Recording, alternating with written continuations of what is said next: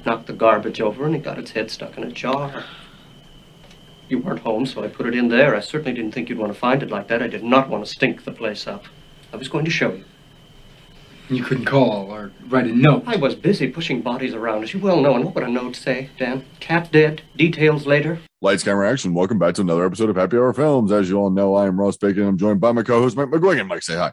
How's everyone doing? And as you should know by now, we're a podcast with beer and movies and other things. And to hell with it. Let's just get going. So this month, the month of August, we are going to be discussing some cult classics. And tonight, I think we got some great ones. We're going to be talking about Ginger Snaps. We're going to talk about Reanimator. And then we're going to be talking about the legendary Sleepaway Camp. And going into this, I kind of like when I looked at the whole schedule, I was like, is this the weakest week of Cult Classics month? It might be, but it's still got and I'm two. I'm going through it and I'm like, wait, these three movies are all kind of awesome. These fucking movies rule. And it's like, if anything, I would say the weakest one is cult, actual movie. The weakest one is probably Sleepaway Camp, if you go by quality. Yeah. But the reason why that one is number one for this week is purely the ending, but we'll get to it. Some of the kills are pretty awesome, and the actual effects of the kills are pretty awesome. Yeah, so Ginger Snaps, Reanimator, and Sleepaway Camp. But before we do that, we got to discuss what we're drinking. So, Mike, what we got? All right. So I have a collaboration with Bolero Snort and Icarus Brewing. All right. And it looks like it's in the can art looks like it's on a lake with a full moon. And I'm like, this looks appropriate. It has an ominous sign and it's called Why Kick a Moo Cow? Okay. It's an Imperial IPA, 8%. So we're on the stronger side. I haven't gone on the stronger side in a while, but heavy beer. I did not instantly get kicked with the hops of an IPA. Yeah. Pleasantly surprised. Nice. It almost tastes like an IPA, like a weird hybrid of an IPA, a wheat beer, and a slight hint of the fruit of a sour. Okay, I gotcha. All right. Yeah. All right. So, on the other hand, since it is a new month, I have received 4 new beers from my Malt of the Earth monthly beer club. And yes, my lovely wife, you haven't listened, my lovely wife, Kara, got me a beer of the month club for 3 or 4 months, something like that. And every month they send me 4 beers from 2 different breweries, two beers each.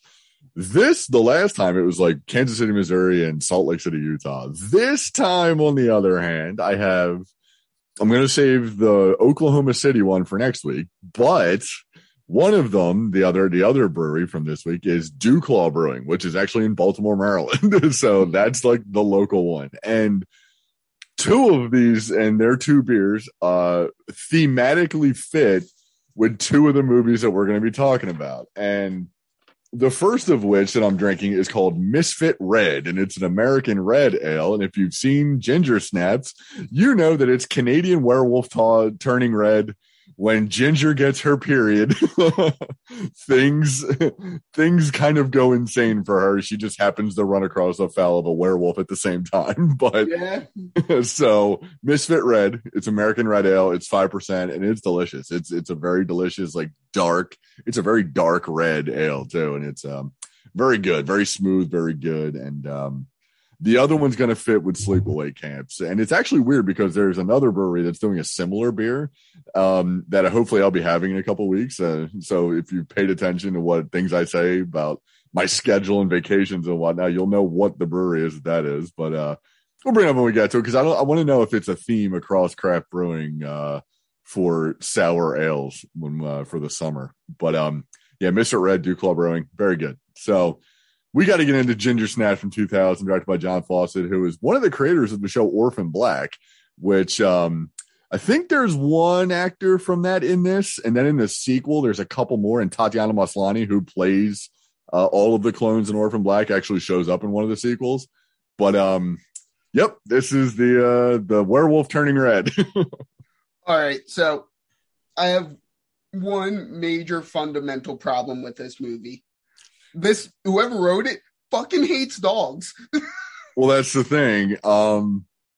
This movie, was basically like, it's weird because it's like essentially Diablo Cody. Like it's like her writing style for some reason, because the way Ginger and her sister talk is like reminding me of Juno and like Jennifer's Body, and not in a good way. I did get Jennifer's Body kind of vibes from this. I mean, because it's basically, I mean, I haven't seen Jennifer's Body in a while, but it's essentially similar like ideas, basically like sexy girl becomes monster, essentially. But all I'm saying is the start of this movie is if you were trying to make likable or like a likable protagonist, or even a relatable antagonist, like a sympathetic antagonist, you didn't do a good job of setting that up. You basically went in like, hey, this is John Wick. Theon just killed a dog. Now root for him, motherfucker. Right. Yeah, I mean, every dog in this little neighborhood is completely like, basically they're all dead by the end of this movie, because everyone that turns is killing dogs. And Ginger and Bridget are like, hey, this girl we don't like, we're going to kidnap her dog and try to portray that one of the dismembered dogs was her dog. And I'm like, I'm supposed to be rooting for these two? Fuck you. In that case, I'm with them, because all they're going to do is just kidnap the dog. They're not going to do anything to it. They're going to make it look like something was done to it. And it's even funnier when when the dog is killed. I think it's the sister that looks at it and goes, well, we don't need to kidnap the dog anymore. It's like work's already done for us. Yeah. But this movie also has two people in it. One from the movie we just talked about. Jesse Moss is back because he's the dickhead other kid that like turns into a werewolf. He was from Tucker and Dale versus Evil. He's the main psychopath in that, basically. And then there's the goth kid from Final Destination 3, who is basically the goth drug dealer in this movie.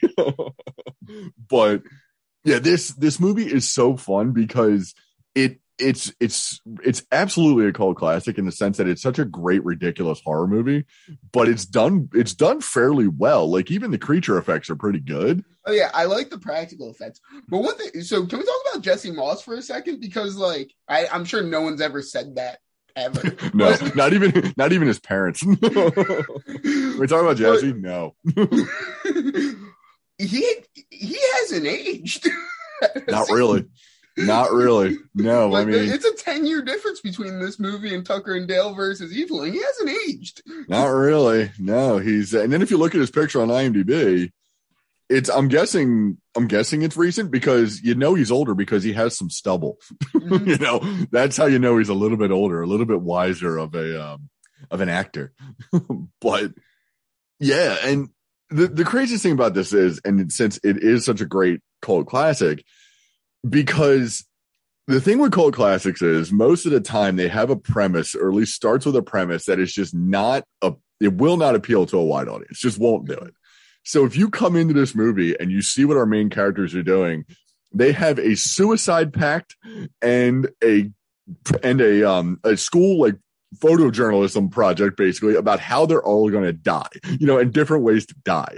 They're just the outsiders, and they're basically not quite the goth kids, but like the dark and broody outsiders who have this weird suicide pact. But the funniest thing is, these girls should absolutely be like the most sought after filmmakers in Hollywood, because their little school project has the production values of like a John Carpenter movie, We need them to start making our YouTube videos. Exactly. Like they kill themselves in amazingly complicated ways with like makeup and practical effects, all this shit. Like when Ginger is speared over the picket fence, yeah, it is so realistic. Like it really looks like she is dead over that picket fence, and it just makes me laugh this whole time, because everyone in this movie takes it so seriously, except for Mimi Rogers, who I think knows exactly what movie she's in, playing their mom. Yeah, no, she knows exactly what kind of movie she's in, and she's playing it like this kind of like the ant in Sleepaway Camp, but not as eccentric. Dude, the ant in Sleepaway Camp, I'm not sure she's not an alien. Oh, I'm pretty sure she is an alien. You'd be hard pressed to convince me she's human. Like, I almost feel like she was kicked out of society for being not too conspicuous. No, she was kicked out of the movie Society because she's absolutely one of those aliens. But the craziest thing is, like, the acting in this is perfectly fine for what it needs to be. It just needs to be high school kids, you know? And Katharine Isabelle as Ginger is great. Like, she's really great in this movie. But the one that I do have the problem with is Emily Perkins as Bridget, her sister. I don't know. For some reason, it's the combination of her wig, her really bad wig, and just the way that she comes across is like annoying to me. I'm like, I don't like you. I like Ginger because she's dark and psychotic, but also like in like that like weirdly attractive way. But like Bridget can do the same thing. I want to have sex with her, but I'm definitely going to regret it. Okay, you will regret it. You'll end up a werewolf like Jesse Moss does. You know, it's you will absolutely die. And it's great. Like, the two of the biggest themes of this movie are unprotected sex will turn you into a werewolf, and your period will make you a monster. Which, as we brought up in a previous episode where we talked about werewolves, that exact plot line happens in the Magicians television show. It does, really? Yeah. Wait, the werewolves one or the period one? Yeah, both. It's the same show. Same episode, too, because... Was it just a Ginger Snaps themed episode or something? So a guy is turned into a werewolf, and he finds out that by the full moon, he's either going to kill someone or have sex. Like, werewolfism is an STD in it, and he either has to have sex with someone and pass on the disease or kill someone. So he has sex, and it turns out girls do it twice a month because, you know... So it's not like a Lost Boys scenario where he has to kill somebody to become a werewolf. No. You know, where like Lost Boys, you have to kill somebody to fully become a vampire, or else you're like in that weird half state. No. But all right, yeah, interesting. What an interesting, obscure movie plot to pull into your sci-fi show. Also, I'm weirdly convinced that the Teen Wolf TV show on MTV kind of stole from Ginger Snaps with. Because it was guys, they used lacrosse, but like you have the field hockey scene in this. Oh yeah. Yeah. The field hockey scene where, one of the field hockey scenes where Ginger goes absolutely fucking wolf shit on a girl on the which again happens a lot in Teen Wolf, at least in the first 2 seasons, which are like the only seasons I've seen. Yeah, I mean, I don't think anybody's going to fault you for not being up on the Teen Wolf TV show. Where on the lacrosse field, they like the big fear is he's going to turn into the wolf and kill someone. Yeah, I mean, the thing with this movie, and I enjoy what they do. It's very strange, kind of like I don't know why they do it, because yes, it's a werewolf situation or a lycanthrope situation. They do make mention of a full moon being what turns the werewolf, but Ginger and Jesse Moss their transformation is gradual, like gradual every day. There's something new. She grows a tail, you know, and he starts growing a tail as well, but their teeth start to look more like werewolfy, I guess. And she's got some hair and like a little extra hair in the slash mark she has with werewolf lore, because a lot of the things that you would say would kill a werewolf, which in this makes sense, is a car. A car and a knife will both do for killing a werewolf. You don't need to silver bullet it but they bring up Silver and Wolfsbane. Essentially, they say Monkswood, but it's Wolfsbane. It's a close cousin to Wolfsbane because they come from the same plant. Yeah, you can't get Wolfsbane for some reason. They say in this, like, there's some reason like I think they say it's seasonal or something like that. Like Monkswood is here, but Wolfsbane is not available at the moment because it's out of season or something. But these would typically be things that would either kill or severely weaken a werewolf, not necessarily cure them. Right. And like, I'm trying to think of actual cures for lycanthropy, like in like werewolf lore, and I think the only one I can think of is killing the wolf that turned you. there's that. Yeah, that's the only way to get back to being human. Mm-hmm. Other than that, it's silver bullet or cut the head off. Like that's the only way you defeat a werewolf. You know, that's pretty much it. You're cursed for life, and it's just a various. You pass it on by bites. I don't know Or if sex. I don't. Well, that's the thing. In this movie, there's sex, but I don't know if that's like I'm not in of the two vampires and werewolves. I tend to usually fall on vampires because I just think they're a little bit cooler. Mm-hmm. But for some reason, like I'm not like I don't think that's ever been introduced in werewolf lore for some reason, like the unprotected sex. Like I'm sure if somebody listening, it would make let us more know. sense as a werewolf than it would as a vampire, because vampires are dead, so they're shooting dead sperm up there. Right? Yeah, if they're doing that at all, you know. It's but the other thing that I know Harry Potter, there's like a potion that gives Lupin some semblance of control over being a werewolf. I thought you were going to come up with something completely different. Like there's a scene in Harry Potter where Professor Lupin fucks whoever and turns them into a werewolf. Like he has an affair with Joyce Chen or whatever, like whatever Harry's little girlfriend is. Now, I do think so. I think the concept of lycanthropy being an STD, I freaking love it. I think that's so funny. It is like that's a really I like that too. Like I like the fact that any of these could be that. Like if you make that just a part of like supernatural lore for like vampires, even zombies, that'd be funny because then you get like somebody having sex, like you get some necrophilia turns into a zombie. That's a great like justice for that. The rage virus should absolutely be spread at least through butt sex. Something, yeah. Something like that. Or they should somehow, like speaking of sex, they should at least incorporate like werewolves have to have sex doggy style. Like they can't have sex in any other position. That's part of that's like cemented in werewolf lore. Like in all the lore that we get in the underworld movies, that should have been one of the things that comes out. It's like, and we all know the lichens can only have sex doggy style, you know? And then some of the lichens should have been like, that's a myth. Wait, it's a myth? Is it? Are you sure? Because I've never been able to have sex any other way. I think it's true. Right now, I don't know, man. It's weird. Like I feel like I have to do it, or at least hump somebody's leg. It has to happen. But then there's, I'm just kind of skimming over my notes here because this is one of those movies that when you watch it, you're like, this movie's good. Like this is a fun, ridiculous movie. And it's got some good emotional beats to it because like we always say, full spoiler, blah, blah, blah. All of at the end, Bridget and Ginger do fulfill, at least as far as we know, they fulfill their dying together pact, you know, so they are officially dead. But of course, in the second one, we find out that Bridget lives on and goes from there. Weirdly enough, though, and it's the same case with Sleepaway Camp, and it's not the case for Reanimator for me for some reason.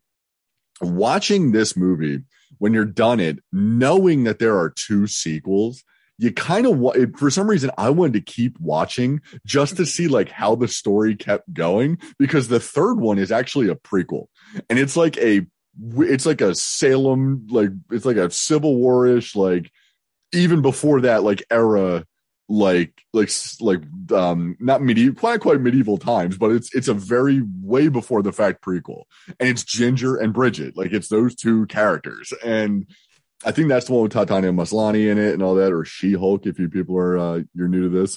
But same thing with Sleepaway Camp. I've seen Sleepaway Camp 2, and the star of that we'll get to. But then there's like Sleepaway Camp 3. It's like, we're just going to keep going with this story. Like, how much worse can it get? It's so ridiculous. Yeah, I know. Sleepaway Camp is especially like, you kind of struck gold with that ending. Now, maybe cut bait. Yeah, the other two really don't hold up. And the second one, it just doesn't have that same impact that the first one does. But with this one, it's so funny because then, like we mentioned, Mimi Rogers' character, she's Ginger and Bridget's mom. at one point she finds out that the girls have killed Trina the bully, and they have buried her in her garden. And they lose her fingers. They lose her fingers, yeah. And she finds out about it, but she's not mad. She wants to basically burn the house down and start over. And Bridget asks her, she's like, well, what about Dad? And she doesn't have an answer for that. She's just kind of like, oh, I was kind of assuming he'd be in the house when we burned it down, you know? We're all getting a fresh start here, sweetheart. Exactly. It's like, oh my God. Listen. You get your fresh start, I get mine. No questions asked, all right? Right, exactly. And then at the end of the movie, that pretty much has to be the way that Mimi Rogers moves on, because she's got a dead werewolf in her basement. She's got a dead kid in her basement. She's got 2 dead kids on the property. One of her children is more than likely going to die as well, you know? And so you got to burn it down and you got to start over. Just burn it all and start over. Now, also with this movie, and it's something that other werewolf movies, I don't think have the balls to do. When Ginger hits a couple different forms in this movie before she hits her final dog form. She starts off as regular Ginger. She gets a tail, but she's still like hot Ginger. Then she starts to get the teeth, and then her hair turns out she was just a furry at that point. Right. Then her hair starts to get some like rogue streaks through it. And then at one point, towards the end, right before she goes into final dog form, she has full on bleached white hair. Her face is basically like a Lost Boys vampire face almost with the teeth. She is now wearing like a sexy outfit. She's got this like shirt on over top that kind of like covers her boobs, and that's about it. You get some under boob, and she's got her like midriff is completely exposed, and she has rows of dog nipples like there. And I was like, yeah. That is A, perfect, and B, why has no one else ever thought to do that? That is such a great touch. It is awesome. Because it's almost as genius as putting nipples on the Batman suit. Exactly. I mean, and you saw how great Joel Schumacher was. Again, Lost Boys. But then with that scene, that scene created somebody out there. Somebody's fetish was awakened there, because that is, what is it? What, Mike, you will know because you're the anime guy. What is it in anime where it's like a half human animal, like hybrid? Is it a waifu? Is that a thing? A waifu is a thing, but it's not a half human. Like, it's not what it's not. That's just a girl in anime that you. Oh, I thought that was like a girl who's like part cat or some shit like that. Yeah. Okay, well then it's basically like a furry is what we're talking about here. Yeah, so Ginger, as anatomically correct furry werewolf, is going to fuck Goth Kid from Final Destination 3. And you know at some point someone was like watching this movie just going, yep, that's going to be me now. You know, Pornhub, here I come. Very dark corners of Pornhub. You know, I am going to be seeing this specific thing. But it's one of those movies where you say, you're like, great touch. I don't know if I like the way this contributed to society now. Listen, it's something. We got to point to something that has increased the sale of butt plugs with tails connected to them. And this movie is probably up there. Again, folks, this is an audio podcast. You could not see my reaction. I almost spit beer all over my laptop when Mike said that, because I've never heard a more. It's like that Eric Andre meme. Why would you say something so controversial yet so true? That's exactly right. I mean, but maybe that's what I'm thinking of. Like girls that have, you know, butt plugs with like tails coming out and like they wear cat ears while they have sex. That's essentially it. But yeah, and it makes me laugh because all of these great little touches are in here, and they're essentially timeless. Like, you can go back and forth to this movie because it's just a high school movie. It's just a coming of age type movie. That's, from everything I've read, people like this movie and think it's a good movie. Like, they don't just like it for what it is. Like, they think it's genuinely pretty good. Right. And the pun of the title is even better, you know, because Ginger Snaps, you're like, oh, Ginger Snaps. But then you look at it and go, oh, wait, Ginger snaps. But then it's the biggest crime this movie commits, And it's only me and probably our friend Brian, who's definitely probably listening because he's probably going to see Ginger Snaps and want to know what the hell we're talking about. This movie plays about 10 seconds of a great Fear Factory song, and it's the song Demanufacture, and it's when Ginger snaps and starts beating the shit out of Trina in the field hockey scene. It's that's the heavy metal song that's playing there. It's Fear Factory. It's such a great goddamn song, but it's obscured by girls screaming, and you can only hear like one line, and it's "I have no more goddamn regrets." That's the only thing you can hear. And I was like, all right, great editing, but I need more of that song. The weirdest thing is, though, the soundtrack for this movie has a bunch of great metal bands on it. Fear Factory is on there, but it's not the song. It's not that song that's on there. And I looked it up. I was like, what? Come on. It's like, I get 15 seconds in this goddamn movie and I can't even get it on the actual soundtrack. Fuck you. And then there's the little thing in here, and we're going to talk about it because it's one of the legendary lines in Fight Club. So we're going to talk about that in a couple weeks. That is probably on par with Ginger's description of committing murder as a werewolf in this. She commits it. She compares it to basically masturbating and having an orgasm. And I was like, that I don't think anyone has ever had a teenage girl explain murder that way. And especially to have it happen in this movie, it's like, it works perfectly. But at the same time, you're thinking, oh my God, am I turning into something now? Like, do I need to hear this girl talk about murdering and like equating it to masturbation? Is that me now? Do I have to go to the corner of Pornhub as well? Do I have to meet these furry freaks over there? This movie has a couple great lines, and like one of them, she's like, "I get this ache, and I thought it was for sex, but it was to tear everything to fucking pieces." And that's the line you're talking about, right? Well, no, that might be the line right before it, but she does. I forget the exact lines, but she does compare. Because I think they ask her. I think it's when Bridget asks her. It's towards the end because it's towards the end of my notes. I think it's after they kill. I think she kills another dog. I can't remember what it is. Or no. I'm sorry. It's after the the janitor. I think it's after she kills the janitor. Should have called for help. Right. Yeah. I mean, I'm pretty sure it's after she kills the janitor. That's another great line in this is Ginger to Bridget. She's like, a girl can only be a slut, a bitch, a tease, or the virgin next door. Right.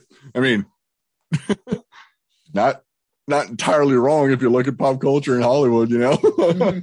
That's pretty much, and that's also something that, like we mentioned, Diablo Cody and Jennifer's Body. That's something you would see or hear in that movie. Yeah. You know, it's exactly what. Which I'm actually a pretty big fan of Jennifer's Body. Like when I first saw it, I thought it was just a vehicle to, you know, show off Megan Fox at the peak of her popularity. But it's actually I wish they gave it the R rating. It deserved the R rating. Yeah, I mean, I haven't seen it since it came out, so like I don't remember. But I remember thinking, I am not a fan of Diablo Cody, and I'm not a fan of Juno.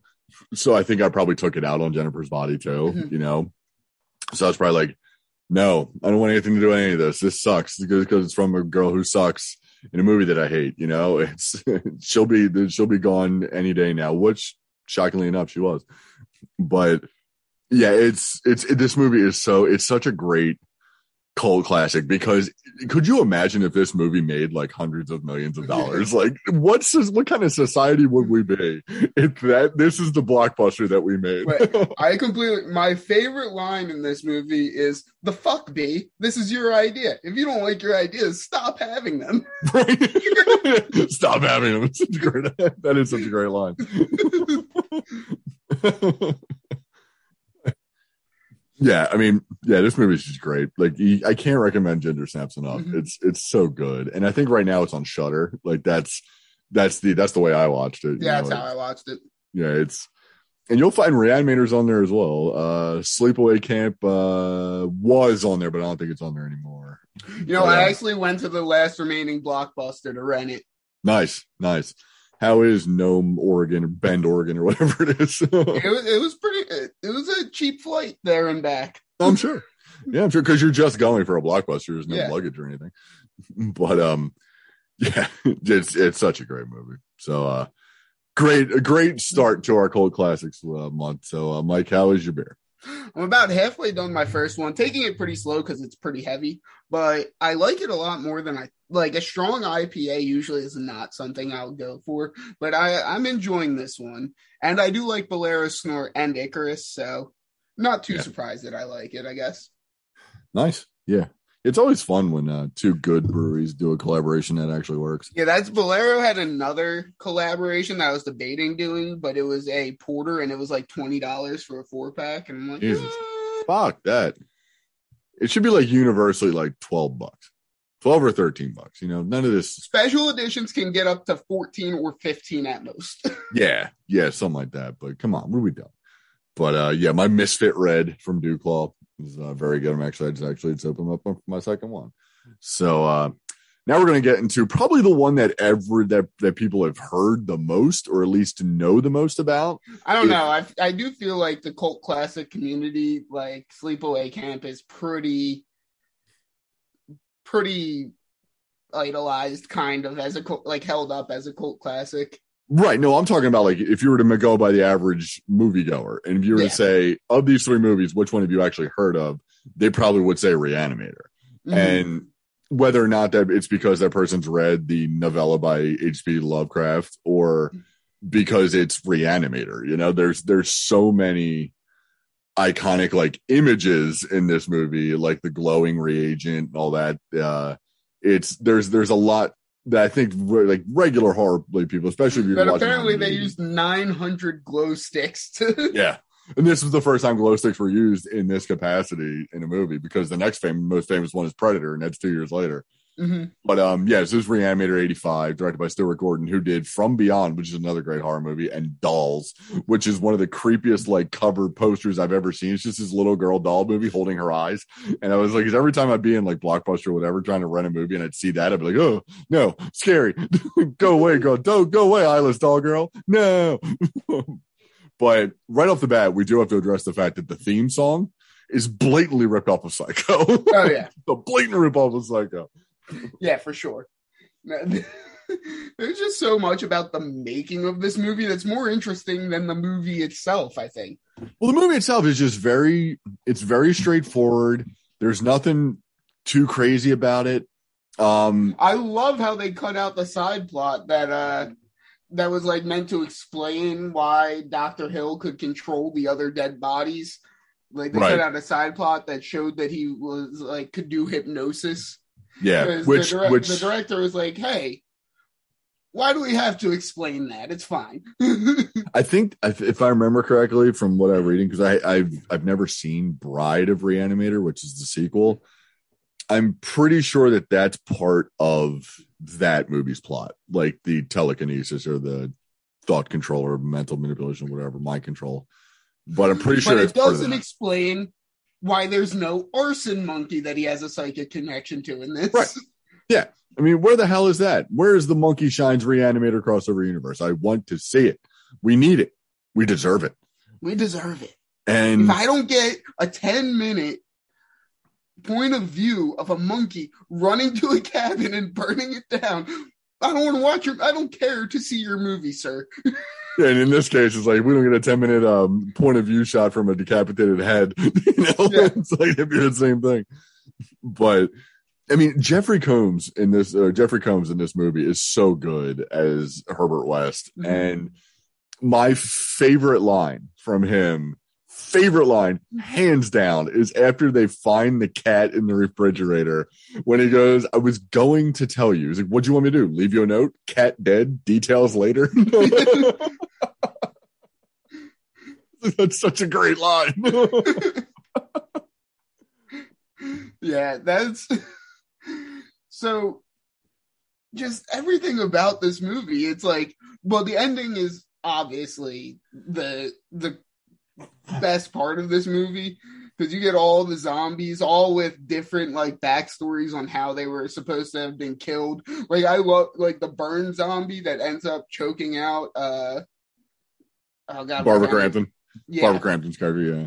Well, Megan. And he gets his arm chopped off by main guy, Dan. Dan, yeah. Well, apparently they purposely cast a guy who had a prosthetic arm, and they covered it up with burn makeup, and he just used the axe to knock off the prosthesis. Of course. I mean, it's nice. That's a nice, cheap way to do it. You know, it's one of the other thing is the first guy they bring back, the gigantic, like, hulking monster guy. Yeah. That's Arnold Schwarzenegger's stunt double. Yeah. You know, he shows up in Twins, and he's the guy that Arnold mistakes as his twin when it turns out it's Danny DeVito. Yep. Yeah. Then my favorite part, there's two things in my favorite part about this, and there's two documentaries that you can watch. And again, they're both on Shudder. I feel like this is going to be like the Shudder plug cast tonight. On Shudder, there's two documentaries called Into Darkness, and it's Into Darkness 1 and Into Darkness 2. And it basically covers all of, like, 80s horror. And it's very in-depth and very obscure, almost very obscure movies are brought up and talked about, along with the heavy hitters. But the heavy hitters aren't given, like, more time. It's all essentially like the lesser known stuff, because they basically assume that you know the big stuff, you know. And so they'll talk to the people from Nightmare on Elm Street, Friday the 13th, all that stuff. Like, you get Kane Hodder, Bob England, all that. They'll talk about these things, but then they'll talk about the other movies that they've done, and then they'll spend time talking about, like, Elvira, like Cassandra Peterson is in there for a little bit. She's talking about stuff. But then Barbara Crampton is in it talking about this movie and other movies that she was in, and how her thoughts on nudity.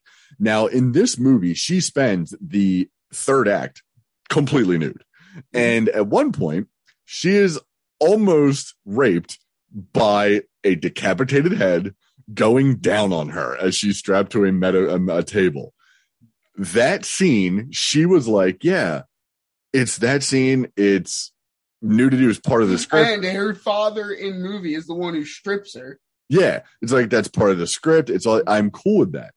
The funny part is David Gale, who plays Hill, the decapitated guy, his wife apparently was not, or David Gale plays Dr. Hill. His wife apparently was not cool with that. She didn't think that was good to see, you know, in this fictional movie that they're doing. She thought he went too far and ended up divorcing him because of it. Imagine that shit. Like, just imagine that. Like, you have the actress who's on the receiving end. You have her consent to do this. You have everyone else's consent to do this. You are like, I'm a decapitated head. I'm not. He doesn't actually get into chowing down. He's almost there, but they get interrupted. So it never actually happens. But, like, this woman's like, nope, too far. We're getting a divorce. Just imagine if things were, like, reversed in, like, Neon Demon, when the girl who plays the corpse that gets molested by Jenna Malone. Imagine if her girlfriend or boyfriend or whatever was like, you know what, hun? Too far. I don't want to be with you. If you're going to be a molested corpse, I'm out of this relationship. Like, that's not what I signed on for in your journey, honey. You know, it's like, it's not real, lady. It's not real. You knew he was an actor. What the hell's the matter with you? Dr. Hill is one of the slimiest characters ever put to film. Oh, God, yes. Oh, he's so awful. He's so awful. Total creep. Collecting, like, napkins and hair from his colleague's daughter, who is much, much younger than him. Yeah. Wants to basically, like, commit science. He wants to steal all the scientific glory for the Reanimator syndrome. Yeah. Yeah. He wants to take over. He wants to just take credit for everything that Wes has done. Who, the first doctor, what is the name of the famous German scientist, doctor that Herbert West is studying with in the beginning? Did you catch it? I didn't. It is Dr. Hans Gruber. Right before he joined up with his all-star team of terrorists and took over Nakatomi Plaza a couple 2 years later. But and that's where you get the famous. There's not that much money in reanimating study. Right, yeah, you got to get into terrorism. But And that gives us, in that scene, the opening scene gives us the great line of, "You killed him." "No, I gave him life." It's like, all right, I know what we're getting into here. Mm-hmm. And then, yeah, it's a total modern version of Frankenstein to a absolutely. degree. Yeah, it's an 80s version of Frankenstein, even though it is based off of, an old H.P. Lovecraft novella. But Frankenstein was written before H.P. Lovecraft wrote Reanimator. Right. Yeah. Yeah, right before that super racist came up with this. And it's one of those things where it's like, we mentioned this before, like, you got to divorce yourself from the person, and just take the material, because what's in Reanimator is not racist. Mm-hmm. Granted, some of his stories, that shit carries over, but for the most part, the Cthulhu mythos and Reanimator, they kind of stay separate from all of that, But we get Miskatonic University in Arkham, Massachusetts in this. We get it all there, and it's Jeffrey, like I said, Jeffrey Combs as Herbert West, Reanimator, which is the name of the novella. He is so good because he is so supremely confident in who he is, yet he is the most psychopathic person ever. When he kills Dr. Hill, which, to be fair, Dr. Hill should be killed. Had it coming. Absolutely had it coming. But when he does it, he doesn't see it as committing murder. He's like, I'm a scientist. I get to test a new experiment. It's an experiment. Like I said, like, he kills the cat. He kills the cat just to be able to bring it back. And then he goes, don't expect it to tap dance. It's got a broken back. Right. It's so good. God, it's so good. And well, then, sir, if you wanted to truly test the serum, shouldn't you have killed it in a way that, didn't cripple it if you were going to bring it back? Well, no. He says that line after they catch it, after it attacks them. So that's why, because Kane doesn't know what's going on yet. Oh, yeah. And he doesn't know what's going on yet. So that's when he proves to him. That's when, like, the thing's got, like, half its guts hanging out and all that. So it's not going anywhere. But yeah, no, he says that after that. But yeah. No, he keeps the cat perfectly fine, for when he first brings it back. That's why he's fighting the damn thing at one point. But yeah, then there's just the simple, like, the little stuff in this movie where the great little, like, physical prop comedy when West is trying to get Dr. Hill's decapitated head to stay upright, and it won't, it keeps falling over. So he takes the note spike, dumps the papers off of it, and just jams it right on top of the note spike sitting in the tray. So one of the ways that they got the head to work was Dr. Hill would sit under a table in, like, a bucket thing and have, like, just pieces of makeup skin attached to him and, like, a pool of blood, which is, like, the classic way to show a... Yeah. It's the same way they did Kevin Bacon Friday the 13th when he gets the arrow pierced through his throat. He's underneath, but there's a body that they've make-upped and and rubberized, like, connected to his exposed neck. Which apparently Sleepaway Camp's way of doing it is way cooler, apparently. What, the arrow through the throat? Yeah. That's a great edit, too. It really is a hell of an edit. Yeah. But, well, that's on Sleepaway Camp. It's like there was, like, a rope contraption hooked up, and the front of the arrow was on the guy's back, and it's supposed to just, like, when they get the front of the arrow, the back of the arrow pops up quicker, so you can't see it. Yeah, and it's pretty seamless. Like, you can't. It's the one thing in that movie that's like super professionally done. Yeah. But. And then, of course, there is the great line that Jeffrey Combs himself has said, and apparently, like, the actor commentary on this movie, when you watch the Blu-ray or whatever, the actor commentary on this is apparently, like, legendary. It's kind of like, it's up there with Ben Affleck, like making fun of Michael Bay in Armageddon when he does his commentary. But apparently with this, they're, like, just cracking jokes. They're talking about all kinds of crazy. It's, like, the most informative commentary because it's, like, the real people just talking, like, normally about this movie. That's my favorite is when they were talking about the cinematographer during the scene when all the zombies come back to life because they're all naked in the morgue, and he was trying to figure out ways to shoot it without getting so much full frontal that it gets classified as pornography. And apparently they're all I think he was German, East European, the cinematographer was. Yeah. I'm not sure he was because I only saw clips of the interviews, and I think it was other people talking about him. Yeah. But apparently it was like, there are so many weenies. There's so many. How do I hide all of these weenies? So many weenies. Must have weenies. Get out of shot. All right, Borat, we're good on this. But, and then of course there's Wes' iconic line at the end is, who's going to believe a talking head? Get a job at a sideshow. But this movie, and the best part is this movie, it doesn't shy away from the down ending. It's because Megan, for all we know, is dead at the end of this movie, and Kane is going to bring her back, and all we hear is her screaming at the end. And so you think that she just came back from the dead. Now, I don't believe they are in Bride of Reanimator. I'm not where she is, but it's in a different type of way. Like, I think she's literally pieced together, like, as a Frankenstein monster kind of thing. But it is fun that it's not like, it's not a lesser movie would have the reagent bring her back and it'd be the one that actually like works normally, and as opposed to her father, who's completely insane and has to be lobotomized. And because that's how they can explain that Hill can control everybody. It's the lobotomy technique. Like, the way he does it, that allows him to manipulate their brain and their actions. It makes them very susceptible to listening to them and all that shit. But I think my other favorite line in this movie is like, what do we do if we get caught? What are they going to do? Embalm us? Right.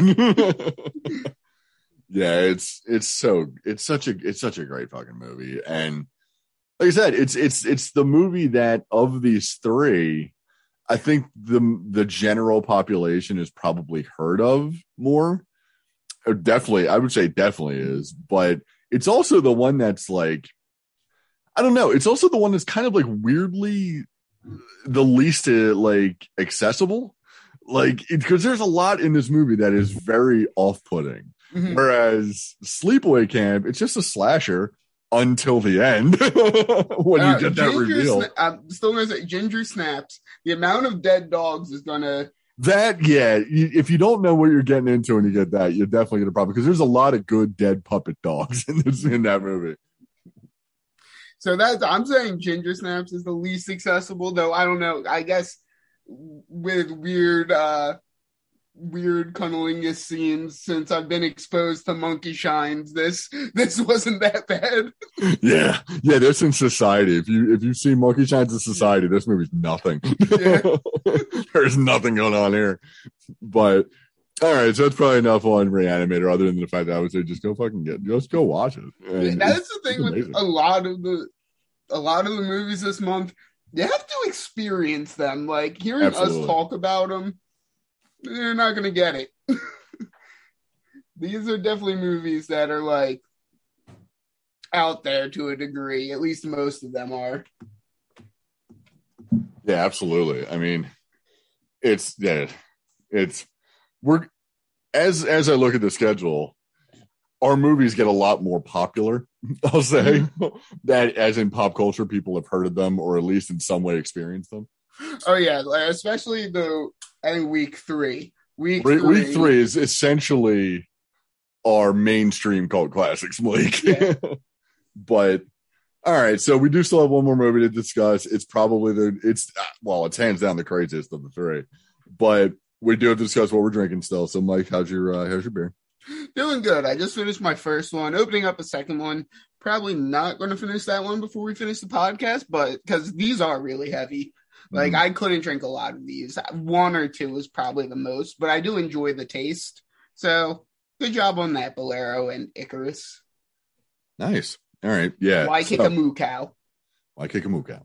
But my Misfit Red from Duclaw, very good. Now, since we are talking about a summer camp movie, I have, luckily enough, the other beer that they sent me from Duclaw is called Lil Sour Me. And Lil Sour Me is a bomb pop, or it's a rocket pop sour ale. Ship Bottom Brewery is also doing a bomb pop one that they have, and it's also a sour ale. And my question is this: how many other breweries have come up with a Rocket Pop style sour ale? Because if one in Maryland can do it and one in Beach Haven, New Jersey can do it, I guarantee someone else somewhere. Had one. I had a 4th of July one before. Yeah, there you go. See, like they're popping up all I didn't like it.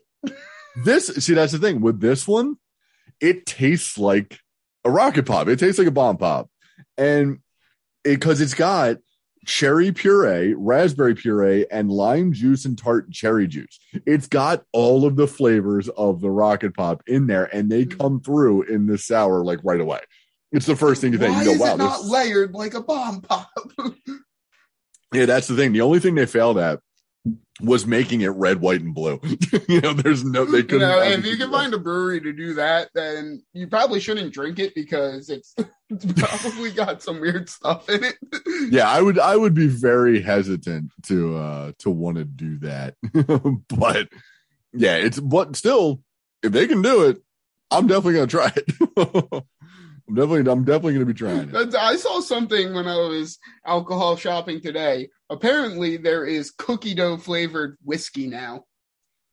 Why does that sound horrible? It does sound horrible, doesn't it? But I'm morbidly curious.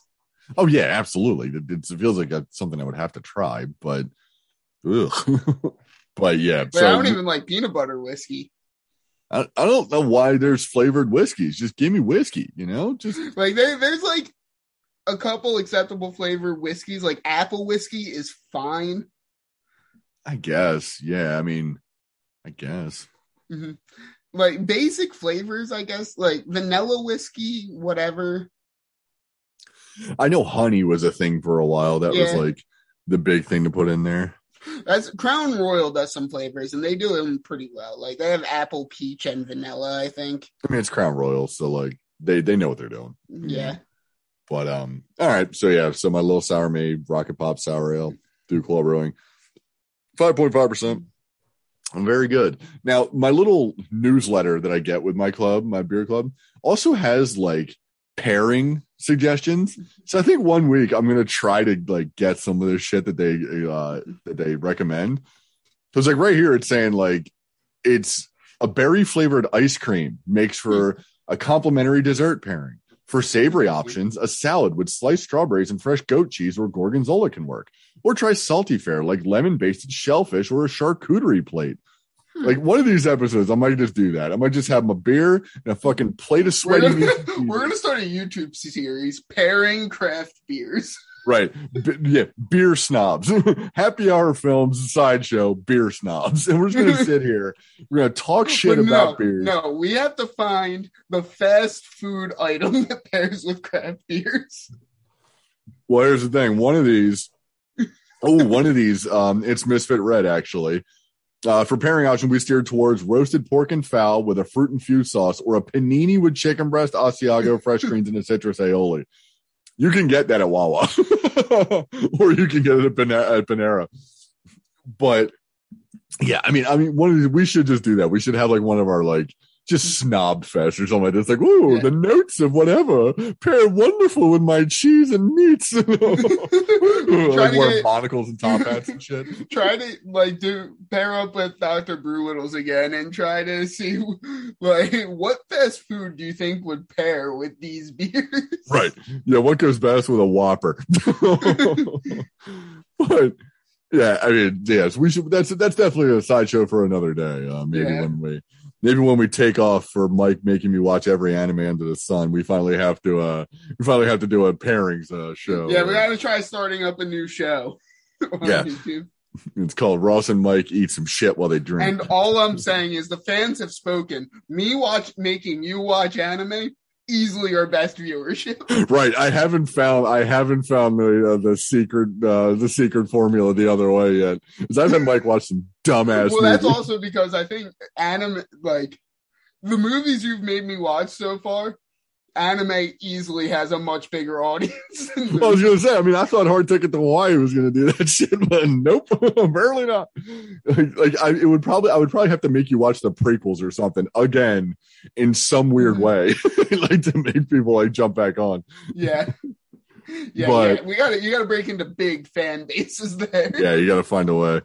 Life finds a way, as we know. Anyway, life finds a way in this movie that we're talking about here with Sleepaway Camp from 83, directed by Robert Hiltzik, who just did Return to Sleepaway Camp, which apparently was the 2008 like requel, essentially, because it's one of those sequels that ignores the two that came before and just goes right back to the original.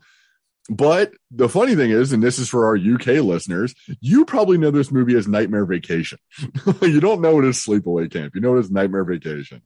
And right off the bat, I love that the cast is listed in three different ways. The first four are listed as introducing. Then most of the rest of the cast is listed as featuring. And then there's a whole bunch that are named as with. There are no just stars. There's just introducing these four people, featuring a bunch of others, and with a few more. Now, these people are not famous. A star's father is in this. A very famous person's father is in this, and he kind of sounds like his son. He would be the cook, right? One of the cooks. That would be a certain Mr. Darth Vader. Yep, his father. James Earl Jones's dad, yes, is in this movie. Except not like laughing at a pedophile's jokes, man. Bad luck. Well, that's the thing. I think it's more of a he's technically like the head of the kitchen. So he's kind of got to keep him like, funny jokes, guy. Yeah. But it's also, they're all creeps. Like, all of those dudes are just degenerate creeps. So I don't put it past them to be like, yeah, that's some good shit, man. Baldy's, right? Oh, yeah, hilarious. Mm-hmm. But there is another famous celebrity connection when you get into the sequel of this movie. Sleepaway Camp 2. Unhappy Campers, I believe, is the subtitle of the movie. Sleepaway Camp 2, Unhappy Campers. Stars one. Oh, it's actually, I'm sorry, there are two connections to famous people. It's the lead and it's the first supporting actress. One, Pamela Springsteen is the lead, and that would be I did know that for the younger sister of one Bruce. I charge $5,000 for a concert ticket, Springsteen, and then there is Renee Estevez, which I believe is the youngest sister of Carlos and Emilio. I believe that's who that is. I can't remember, but I'm pretty sure she's in some way related to these people. Yeah, she's the youngest child and only daughter of Martin and Janet Sheen. So she is the youngest sister of Emilio and Carlos Estevez. Renee Estevez and Pamela Springsteen star in Sleepaway Camp 2, Nightmare Vacation 2, Unhappy Campers. And I didn't even know about the third brother. Is it Ramon? They have a third brother? So you have Emilio, Charlie, and then Ramon? Ramon. Yeah, sure. What obscure horror franchise is he in? I'm not sure. Or is he like the actual trash man that Men at Work was based off of? It's just the life and times of Ramon Estevez, aka Men at Work, starring his much more famous brother. He's been in stuff. Oh, I'm sure he has. Has he been in their movies? Yeah. Like, is he like extra number 5 in? Yeah, he was Wall Street? he was in Beverly Hills Brats. I don't know what that is, Mike. No one knows what that is. That he was in Cadence. Okay. Sure. What the hell is that? It looks like he was in The West Wing. Oh, okay. So that's with Dad. He's with Dad on that one.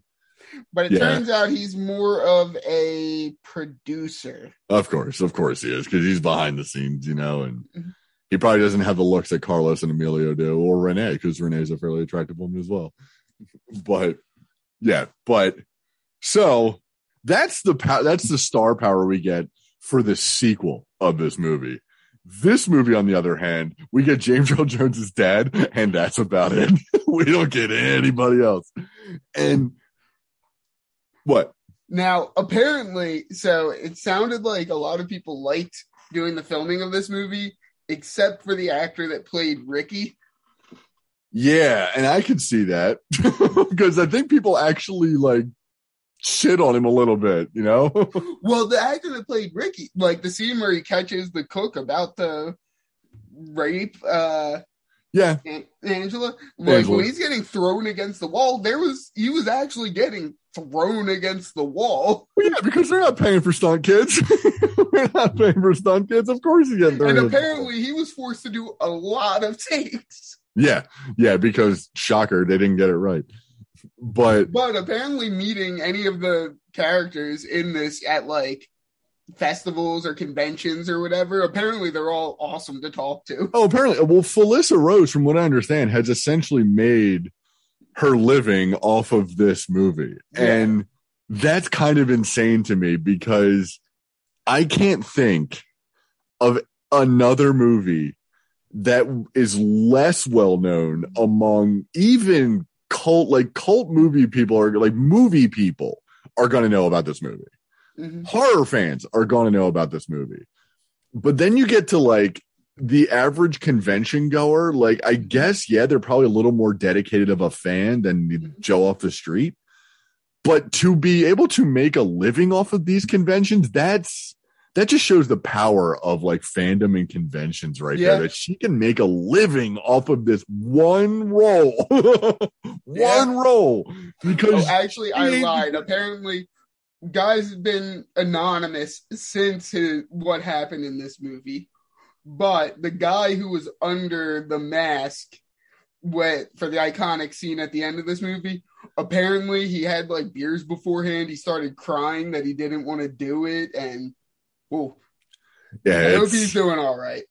And I'm from at least the shot in the movie, it was apparently very cold. So there is no way I would want my face to ever be associated with that. You know, it's like no, it's kind of like Ken Jeong in The Hangover. It's like, please, Ken, tell me it's a prosthetic.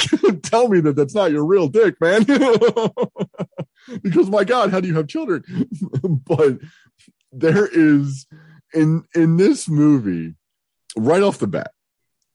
And Felissa Rose as Angela / Peter, we should say, because Peter, the little boy in the beginning of this movie, turns out to be Angela at the end. Well, her family gets killed in a boating accident. Her dad, his dad is killed. I don't know how to handle this situation because generally you would go with the preferred name and preferred pronouns, but said name and pronouns were forced on them by the aunt. So I don't know how to handle this. Well, that's the big discussion about this movie. And it's this movie in particular that throws all of those questions right front and center when the twist is revealed. That Angela was raised as a boy, was raised as a girl. Okay, so here's we'll just lay it out there to make sure. Raised as a boy until about the age of 6. Until is a boy named Peter. Until this accident happens, where his father is run over by a speedboat, and he has to go live with his eccentric aunt and cousin. Cousin eccentric is Ricky. Is strong word. Yeah, I was just saying is alien of an aunt. Yeah, we'll get more into her, but just for the basic plot, we're just going to call her eccentric. So he goes to live with his cousin Ricky and his eccentric aunt. The aunt has always wanted a little girl, so she raises Peter as Angela, a girl. Growing up, the events of this movie happen. Anybody that crosses Angela dies. And it turns out that Angela has been Peter the whole time, and we find all this out at the end. The big social commentary and pop culture question and the debates about this movie and the LGBTQ issues in it, and just specifically the trans issues, are essentially the same that Hitchcock got with Psycho with Norman Bates. Because it's explicitly mentioned in Psycho that being a transvestite is the word that's used, is what drove him to be the way he is. Now, of course, everyone knows that's completely insane. But in 1960, whatever, that was the prevailing psychological thought. Like that was the prominent thought in the medical psychological community for that. Can't blame them. They didn't know much better. Now, fast forward to 1983. We know a little bit more, but it's still the 80s, so we're not exactly as quote unquote woke or quote unquote educated, about all of this stuff. The trans community is not as able to be out in public and open and out as they are now. It's still a very closeted community and very vilified community, essentially, for all the wrong reasons. And this movie, when you look at some of the discussion around it, obviously didn't help, because essentially what it's saying is that if you are not raised by your naturally identified gender, you're going to go insane and you're going to murder people.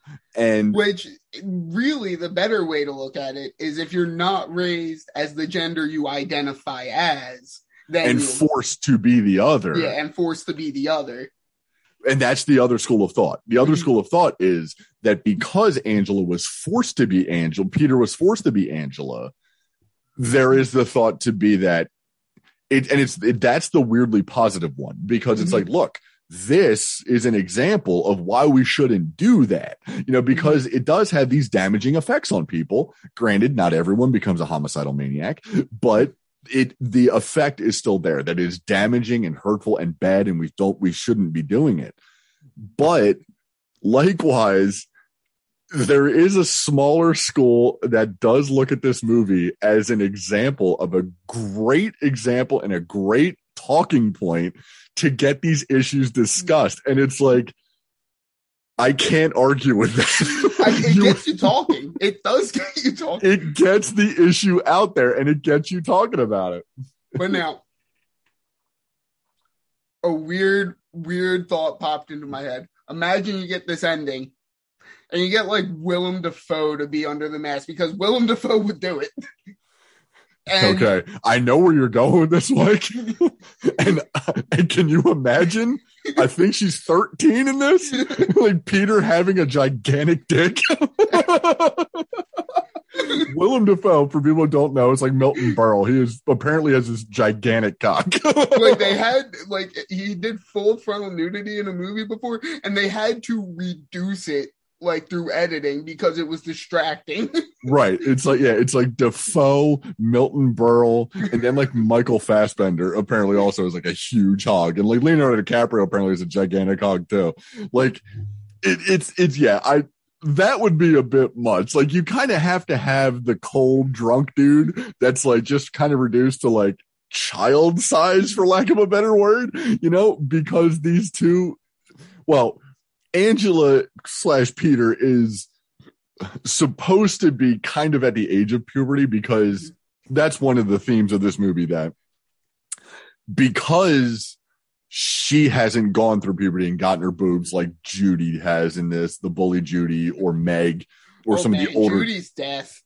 Yeah. Well, yeah, we'll get to that too. But like it's rough. But because they have become quote unquote become women, they've grown, they've gotten puberty, they've gotten boobs and all that, they're kind of like, they become bitches basically, like because of this. And then they look down on her because she's not like that. And obviously in every One Crazy Summer teen summer camp movie, that has to happen. And it's always the girl that over winter break or whatever got boobs, came back this year hot, all that. And for them to address that in this movie and then have the twist at the end, you kind of have to have like the pre-puberty penis situation going on. Like you can't, granted there is hair there that is covering up a lot of things, but I think that's probably more for getting it passed as an R-rated movie, because if it was bare, like hairless, I think that would somehow be so much worse. That would be so much worse, because yes, technically both are child pornography, but that would be so much worse child pornography, Can we also talk about the counselor who's might as well be hanging dong all movie with how short his shorts are? Oh, I thought you were going to say counselors, because that's the other thing of this movie. The other queer side of this movie is, when you look at it, it fights all of the stereotypes and cliches of 80s slashers. In 80s slashers movies, it was always the women that were being naked, the women that were having sex, the dudes, you only saw butts, and that was if that's what you got. The women were always the ones that were exploited and gratuitous. In this movie, the women never get, the only time one's even naked is Meg in the shower, and we only see her from the shoulders up. And that's because partially because they went with like actual age for the characters with the actors. Yeah. But all the boys are all, because it's the 80s, we don't know what age they were, but they look like college guys essentially. Mm-hmm. But they get naked, they get full on naked and go skinny dipping. We're getting full on ass shots, multiple ass shots. Mm-hmm. They are constantly in their short shorts and they're in their tiny tees. The one dude who's like Long Island Rick Derris, that is like the camp counselor who's just jacked. All of this points to like beefcake men. I'm objectifying men here. This is what we're going for boys. The women are just there. They just happen to be there. And aside from Judy and Meg, all of the women and Angela, really, all of the other girls at this camp have very short, like 80s haircuts. They almost look like boys from a distance.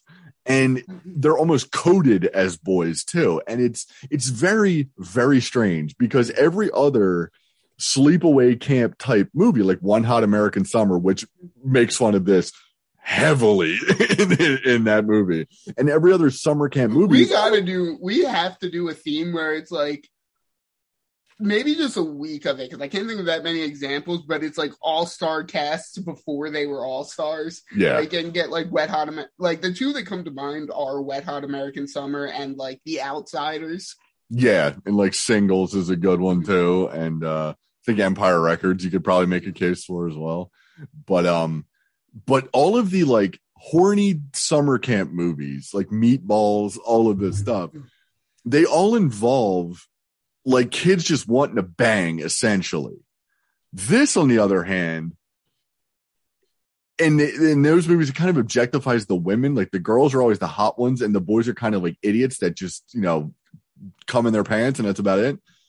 In this, though, it very much shows that like the boys are the focus here. We are looking at the boys as the beefcakes and the ones that we're supposed to be drooling over. And it's the opposite of what every 80s slasher movie has ever done. And then again, that reveal at the fucking end, you're like, oh my God. Yeah, and the what face, is this movie? The face that they made the mask out of, that you could not make a more sinister face. It's terrifying. That is terrifying. But Mike's perfectly doing it right now. But the other thing is the sound that's coming out of Angela. It is this weird, like that. It's like a weird growl, like death rattle. It's so weird. It's so goddamn weird. And it takes this, for all intents and purposes, silly slasher movie and turns it into the most combustible nightmare fuel you've ever seen in your life. The way it closes, because you don't get much more talking after that. Because it just only line you get is Beefcake Rick Derris. Long Island Rick Derris says, "Oh my God, she was a boy the whole time." And that's all you hear. And you're still focused on that crazy ass face, and it just kind of cuts to like a negative color version of it, and then the movie ends. It's just over there. And then that face is the end credits are rolling over. Yeah, the end credits are rolling over it, and that's the thing with Felissa Rose. Mike, I need you to make that face for the rest of the week.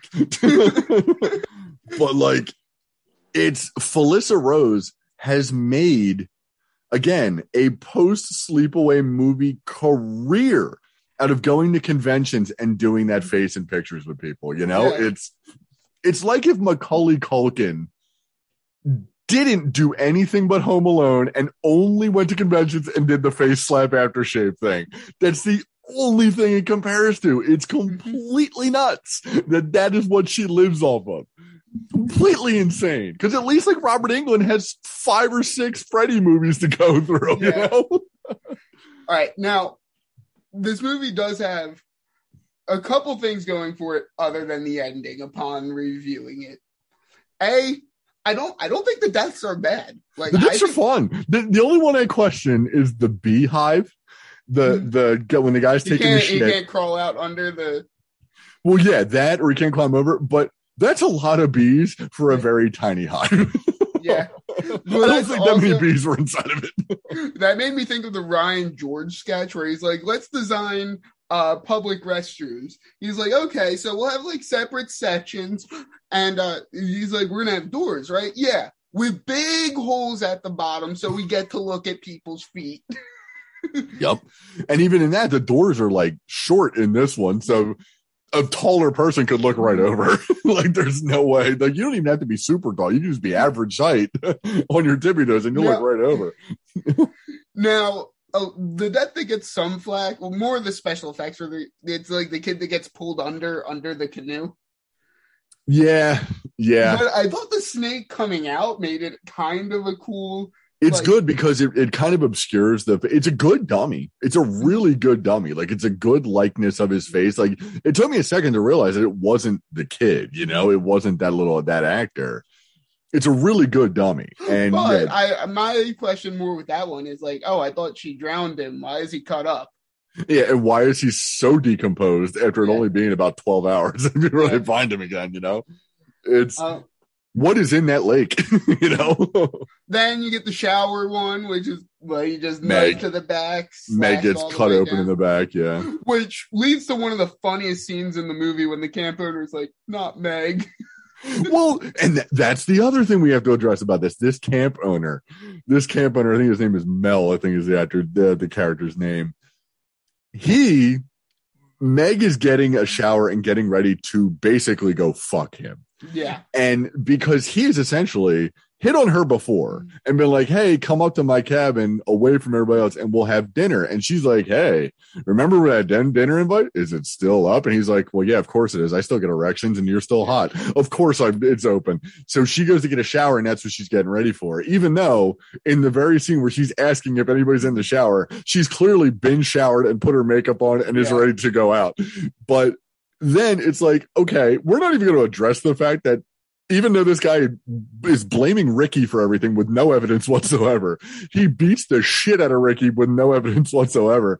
He is trying to cover all of this up for probably insurance purposes because, rightly so, this rinky-dink camp, if anybody found out that kids were dying there, would be closed almost immediately.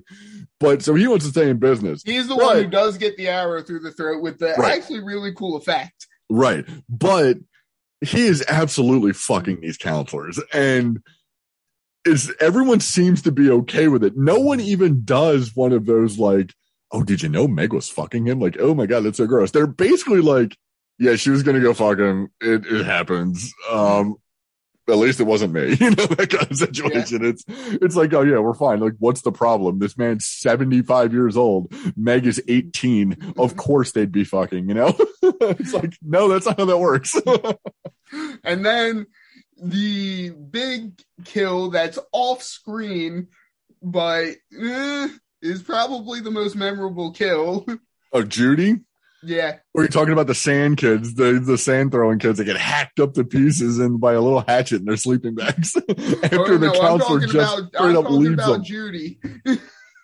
Judy, you see the curling iron in the shadow, like backlit with the light, but you don't see the curling iron go inside of her, which if you read it and you kind of put 2 and 2 together, she is basically being violated by this curling iron. Which Felissa Rose in an interview said when she shoved that curling iron right up her.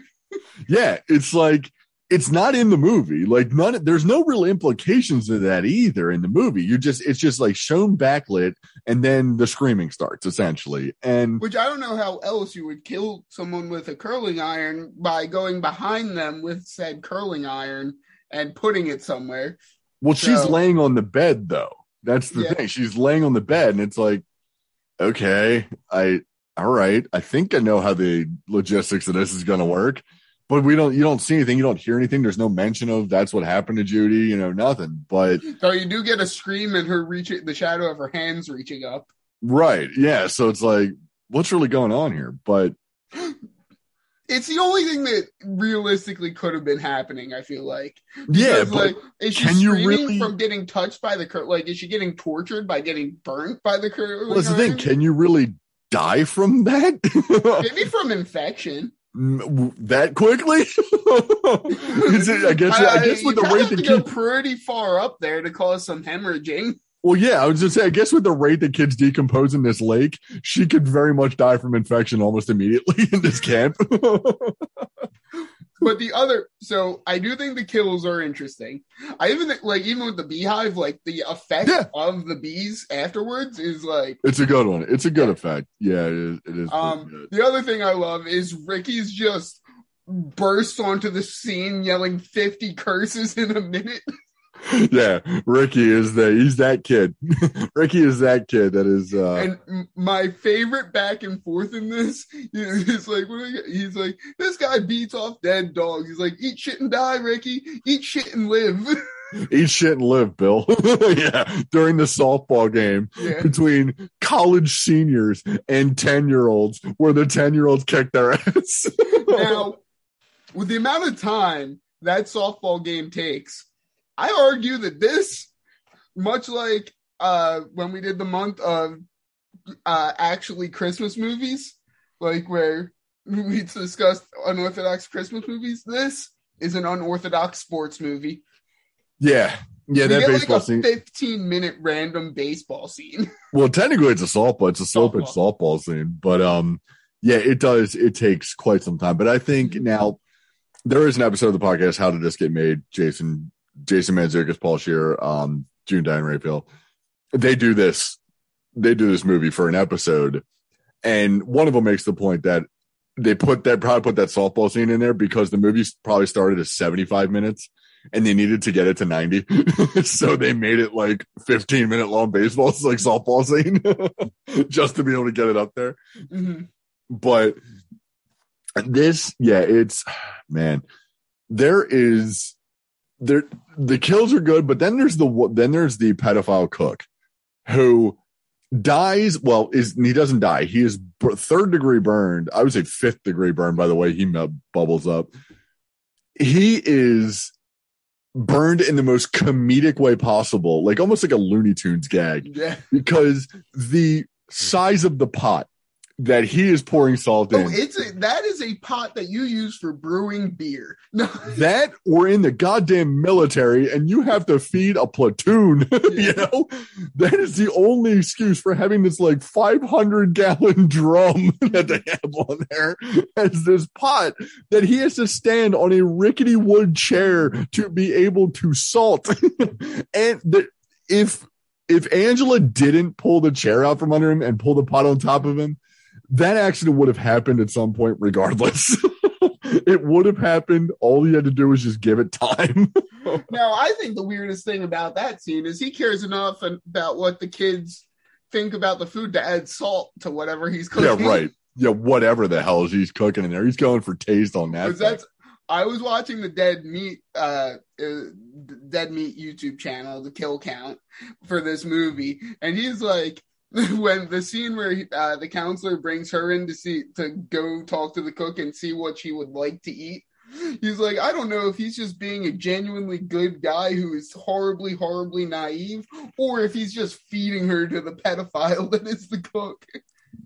The way that guy's characterized, he is just horribly naive because he is one of the worst actors in the movie, but he gives one of the better performances somehow because of that, because he's so genuine. You almost think that this guy might be a real camp counselor. They just told him he was working at camp and he's like, what the fuck is going on here? Right. He's just so genuinely He's like a big dumb idiot. He's just genuinely like concerned about all this shit. But then like, it's almost like in between sets in the gym, he has to be this camp counselor because this dude is fucking jacked. He is like Arnold Schwarzenegger, like Mr. Olympia size, but he's like 4'10". Hanging down the whole movie with how short his shorts are. Right. Like he's bringing Hoochie Daddy shorts to a whole new level. Oh yeah, definitely. He's kicking his balls around, well, if the roids, didn't shrink them up to the size of peas. But which they didn't. I see them. Right. And then there's just some of these like perfectly 80s moments in this show. And obviously, aside from the whole fact that there is the Baldy's line, like the pedophiles line, like all his lines, they would only fly in like an 80s movie essentially. And then, or they would be made fun of in a Wet Hot American Summer parody of an 80s movie.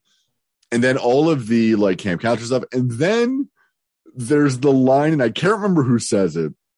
One of the campers comes right up to Angela and just goes, "Hey, Angela, how come you're so fucked up? Like, what's your problem?" It's like, wow. No filter whatsoever on this one. I think my favorite line in the whole movie, actually, it's just Guy off screen yells, "What the hell?" There's a lot of good like off screen ADR, and like it's so good.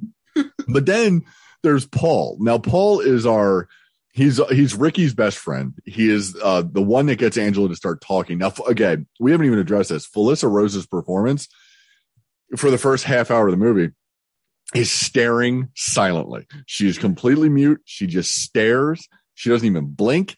And then this kid, Paul, talks to her and she actually says like good night to him. That's the first word, like 34 minutes into this movie. The best part is he has one of these lines. Now these kids, again, they're like 13 years old. He comes up and he goes, "Yeah, me and Ricky, we go back a long time. We've been best friends for almost 3 years now." It's like, oh, holy shit, 3 years? Wow. You guys, that was what? You were what, 10 when you met then? It's like, yeah, you go back real far. Now, my real question here is if she has been raised as Ricky's sister, essentially, like in the same home as Ricky, would she not already know Paul? You would think. And I think there is a question. I think someone briefly does allude to the fact that why is this her first time at camp? Like why is this her first time there? If Ricky's been going there for a couple years and she's been with them for like 6 years, I think it is.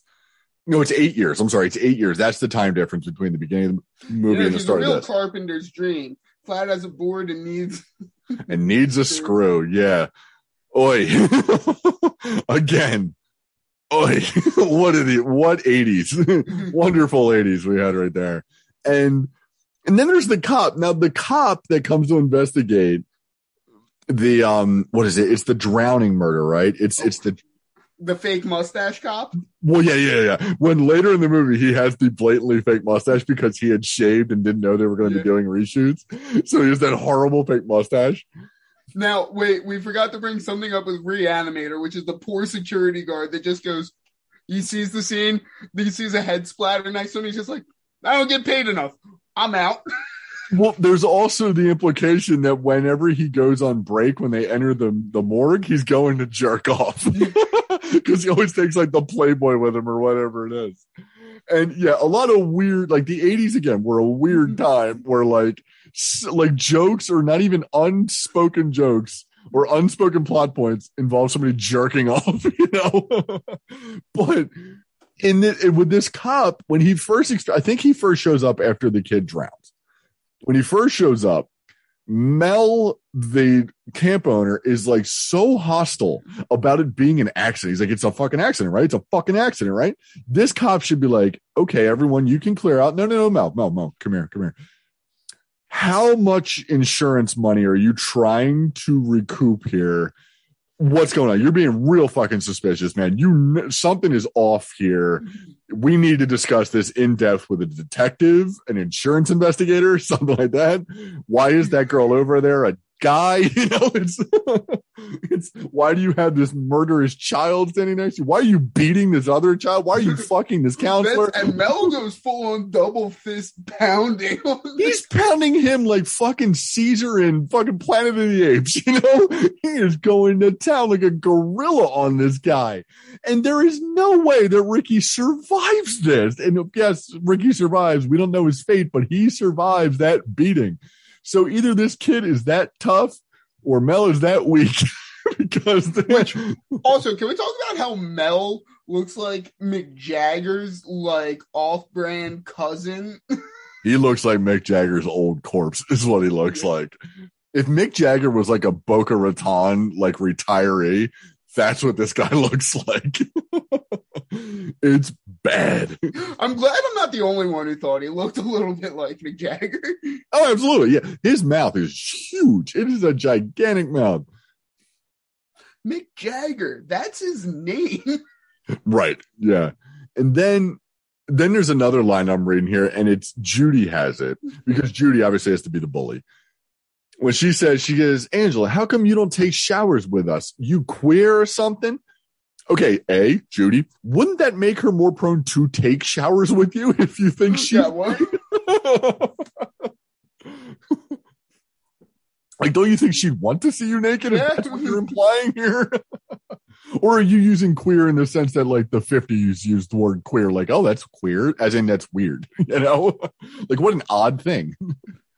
I don't know. I think the 80s were just so sexually mixed up that, you could have gay sex and be like, come on, dude, that's queer to just stand over there and not watch. Yeah, why are you being so gay? It's like, what? What are you talking about? The 80s were just that out there. Well, that's the thing. Like, they were so open yet so closed because of Reagan. Like, Reagan was making everybody so conservative in the closet, yet everyone was fucking in the 80s. Everyone was so goddamn horny in the 80s. It was this weird time to be alive. And in the 90s, everything got worse because everyone was afraid of the AIDS that everyone got in the 80s kept spreading in the 90s. But at the same time, they're like, oh, I guess if we got condoms, we can fuck anybody we want. And then, of course, you fast forward a little bit and Marvel was like, you know what? No more sex at all, ever. And everyone's society was like, oh, I guess you're right, Marvel. Why not? So now, just for reference, if you're curious about what sexuality was like in the 80s, just watch Dancing in the Streets, the music video with Mick Jagger and David Bowie. Yeah, and then do a little research on those two. You want it now, and it's not me. I am a straight guy, but I would love to have just been sitting in the corner of that room when that three-way took place. To be like, what's going on here? This needs to be documented for history. I'm witnessing history, but I don't know if I like it. Right. It's like, am I into this? I don't know. It's kind of like whoever's watching Gender Snaps. But I'm happy I'm here. Right. Yeah. Whoever's watching Gender Snaps, they're just going, I'm feeling something. Something's moving, But like, you're watching that through, you're like, yep, this is doing something. I'm not sure what, but something is happening here. Something certainly is happening here. And with this movie, there's two things. There is a pretty great misdirect in this movie. It's right before Judy dies, where we get the killer backlit in the doorway. And it's very obviously Ricky with an Angela wig on. And it's like, okay, good. If you're paying close attention I guess in the 80s, the high definition wouldn't have been there. But on a high enough definition TV, you can see that it is very much the actor who plays Ricky. Yeah. And it's like, okay, good misdirect because it turns out being Angela. But then at the end, when Angela is found right before the big reveal, she's found sitting naked, cradling Paul in her arms. And what you see is he's naked as well because they were going to go skinny dipping. She's holding his head, singing this weird song. And then you get closer, you find that she's holding his decapitated head. Mm-hmm. The question is, though, did Paul deserve to die? I don't think he did. Because he's the only one that actually like apologized to her and like was like seemed genuinely apologetic for being a dick, I'm not so sure he deserved to die, but he was pushing the bounds of come on, Paul, no means no. To a certain extent. But even after he did kiss her, his first thought is basically like, oh my God, I'm sorry. Don't be mad at me, you know? But earlier he was very apologetic about it. But as it got later and he was like trying to grope her and whatnot, he's like, come on. And then he was like wearing her down to finally. But is he really trying that hard to wear her down though? Because the way he's trying to wear her down is basically by being apologetic, but that's because she's not talking to him. He wants to like be friends again, I think, because that seems to be his kind of character. Like he can't have her being mad at him. He just wants to be friends. Mm-hmm. But then what she's really mad at him for is when Judy kisses him. Yeah. And she sees it. And of course it's that classic, like she sees the kiss, but doesn't see Paul be like, fuck off, Judy. What the hell? Mm-hmm. Like it's after that where he apologized for all that shit. Like, I don't know. I don't think Paul deserved to die. I think there are other people. There are a couple other like of those girls that maybe you could have gotten. Certainly, the other boys that threw the water balloons at Angela could have died as well. Like some of those dudes needed to die. But she also killed 4-year-olds that threw sand at her. Yeah. That I gotta respect the homicidal rage that Angela / Peter possesses, because it can go from full on bullying like Judy and water balloon guy to just kind of throwing sand on your feet, you know, just vaguely throwing sand on your feet as you're led away by your cousin. Like I should say I'm just going with her because it's an actress that plays her, so I've just been going as her for to simplify things for me. Yeah, whatever. I mean, I guess I'm being technical, but. I guess them probably would be the proper. Well, we don't know how Angela identifies. She never says, you know, she never tells us how she identifies. But yeah, and of course, since we haven't really mentioned her, but we did promise to, that aunt, the eccentric aunt that is essentially responsible for all of this. It's her fault that any of this happens. And the actress's name was Desiree Gould. It's basically her only role on film ever. And she's so over the top. When she talks about the physical, she's like, I'm a doctor. Right, because everyone knows I'm a doctor. No, they wouldn't like that at all. She does her own like stage asides, like in her own like dialogue. It's so weird. It's like when Jim Gaffigan does his jokes and then pretends to be the audience right afterwards. It's like that, except she's her own conscience. That's like, I'm trying to think of even something to compare her to, but I just can't. You can't. She is one of those characters, and it's one of those characters that that always appears in a great cult classic movie. There's always the one. I thought of something to compare her to. Have you ever seen the episode of South Park? It's like the Butters' very special episode where Butters finds out that his father goes to a gay bathhouse and tells his mom, and his mom goes totally insane after learning this information. No, I can't remember it. No. So she's like, clean. I have to clean. Everything's so dirty. I have to clean Butters. Kill Butters? No, I haven't seen that one. And Butters has no idea what's going on. And she like drives him down to a river and she's like, Butters, as a good mother, I can't leave you with a sexual pervert. Or a good mother could never leave her son with a sexual pervert if she was going to kill herself.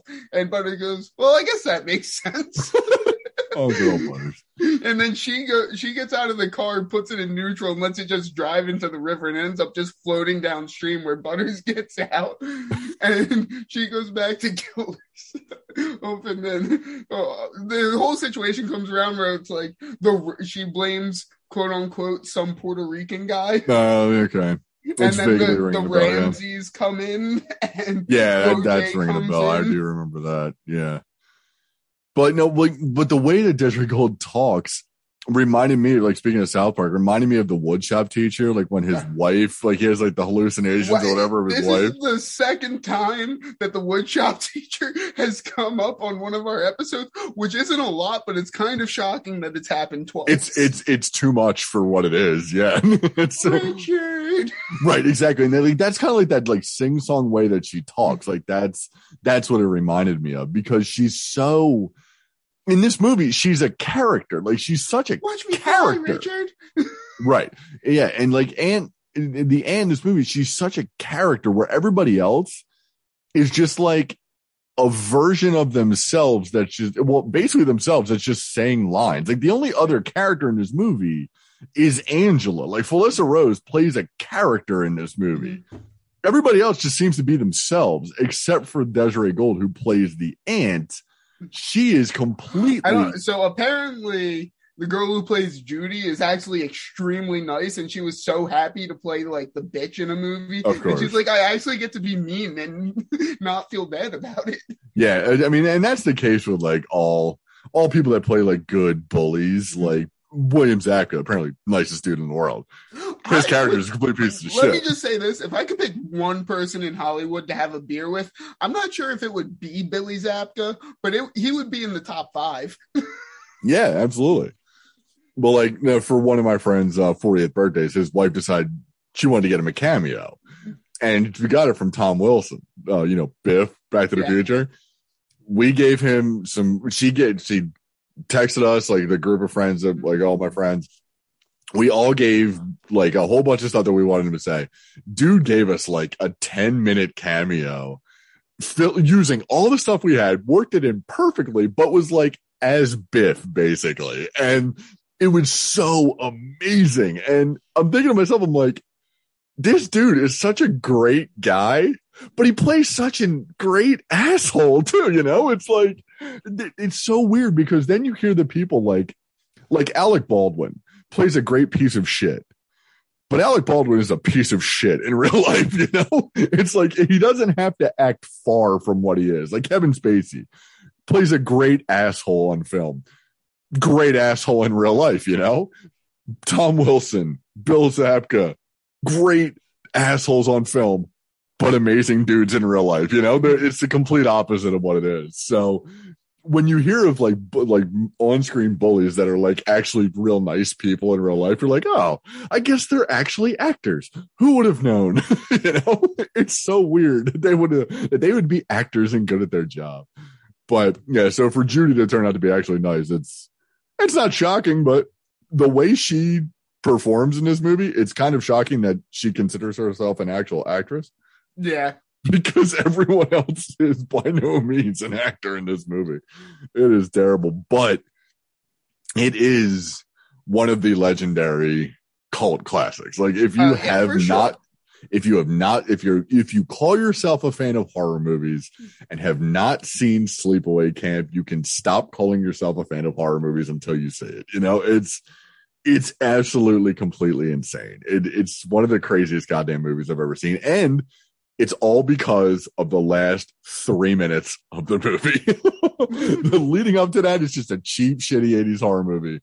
And then that reveal happens, and oh my God, if a movie could ever have longer legs because of an ending, I don't think that movie's been made yet. It's like this and Sixth Sense. That's about it. Yeah. Like the ending of this movie is so legendary that I can't think of another movie that just sheerly off the ending. Like the whole movie was not good, and then the ending ended up giving it life.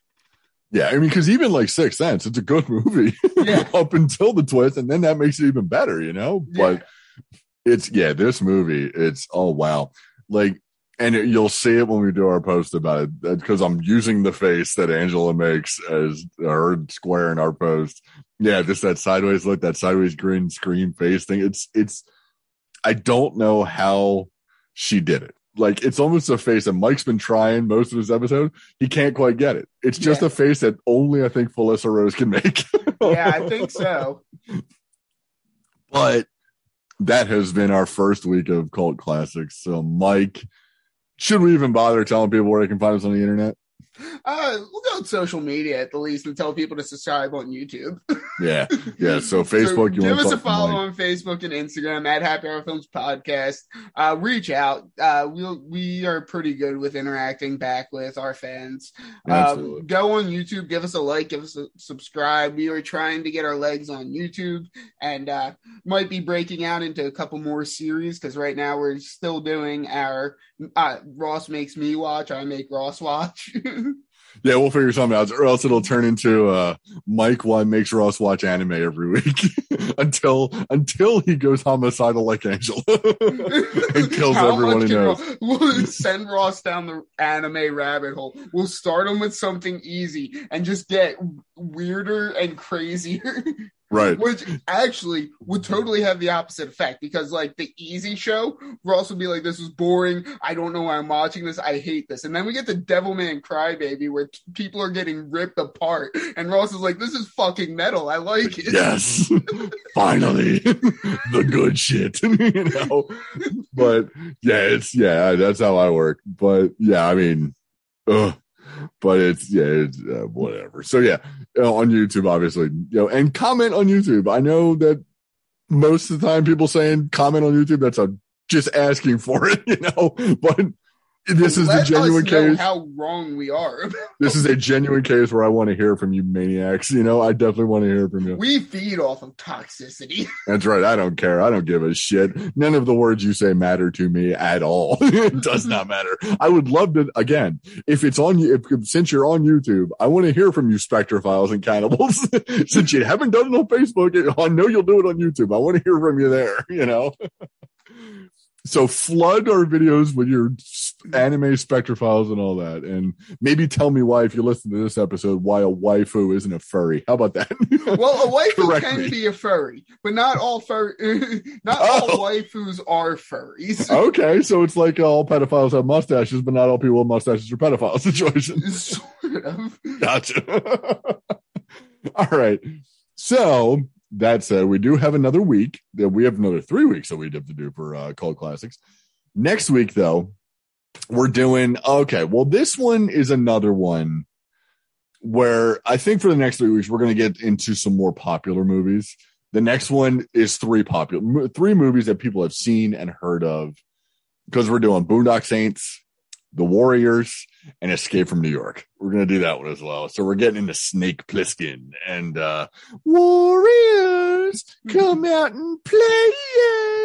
And we're also kind of sticking to themes to a degree with our weeks, kind of. Like, this is kind of a horror week. Next week is kind of an action week. Kinda. Yeah, kinda. And the third week is kind of an anti-consumerism week.